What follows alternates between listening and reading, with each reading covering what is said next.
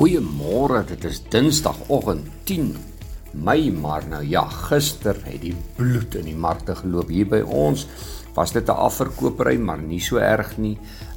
Maar reg oor die wêreld, daardie Amerikaanse markte was behoorlik geslag. As julle nou die syfers hoor, sal julle eintlik skrik.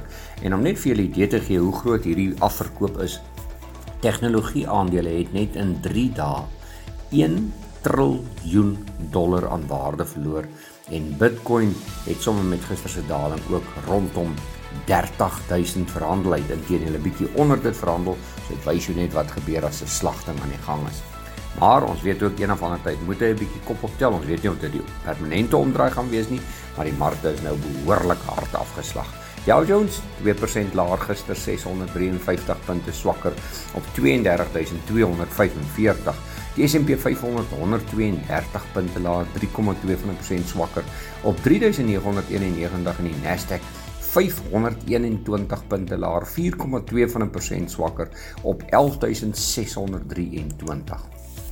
Ooste vermoere deur die bank rooi, Nikkei van Japan 244 punte laer, 0,9% swakker op 26.074. Die Hang Seng Indeks 540 punte laer, 2,7% swakker op 19.461 en die Australiese indeks 97 punte laer, 1,3% swakker op 7.022. Wel, hier by ons gister, top 40 indeks 1129 punte laer, 1,8% swakker op 60.161 en die algehele indeks verloor 1209 punte, 1,7% swakker op 66.769. Die rand gister stoom verloor, vanmôre op R16.16 teenoor die Amerikaanse dollar. 'n euro gaan jou kos R17.08 en 'n Britse pond R19.98. Nou ja, die sagte kommoditeite gister, hulle het so 'n bietjie wind van voor gekry, wipplank gery, en dit is alles as gevolg van die rand en die onsekerheid rondom die Brent olie. Korn, en onthou dis almal Julie kontrakte verloor, R51 sluit op 4.948. Die wit mielieprys minus 24, 4.509. Geel mielieprys 4.642, dis R15 laer. En dan die koring 7.710, dis nou weer R179 op, en dit kom alles uit daai onsekerheid uit die Oekraïne uit.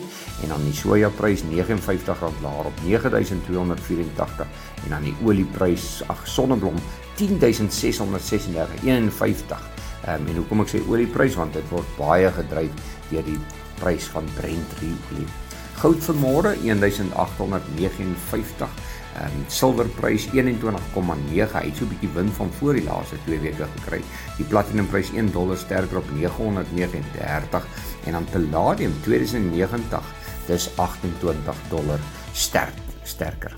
Wel, Brent olie 103,96 was gister al 'n bietjie hoër, was hy by die 108, so $5 deur die dag verloor. Ons hoop dit gebeur dat hy nog verder daal en hy groot vlak is mos maar 100. Nou ja, as ons kyk na van die ander nuus wat ons raak gelees het, wat vir julle dalk interessant kan wees, die Chinese handelsoorskot styg tot 51,1 miljard in die laaste maand in April. Corona is nog besig om 'n harde slag daar aan hulle ekonomie te slaan. Hulle sukkel om daai ekonomie aan die gang te kry, want hulle is net absoluut miskien te streng met al hulle inperkings daar. Adidas het hulle 2022 verwagtinge verlaag. Hulle verwag dat hulle minder skoene gaan verkoop. DoorDash het beter as verwagte verkoopsgroei gerapporteer.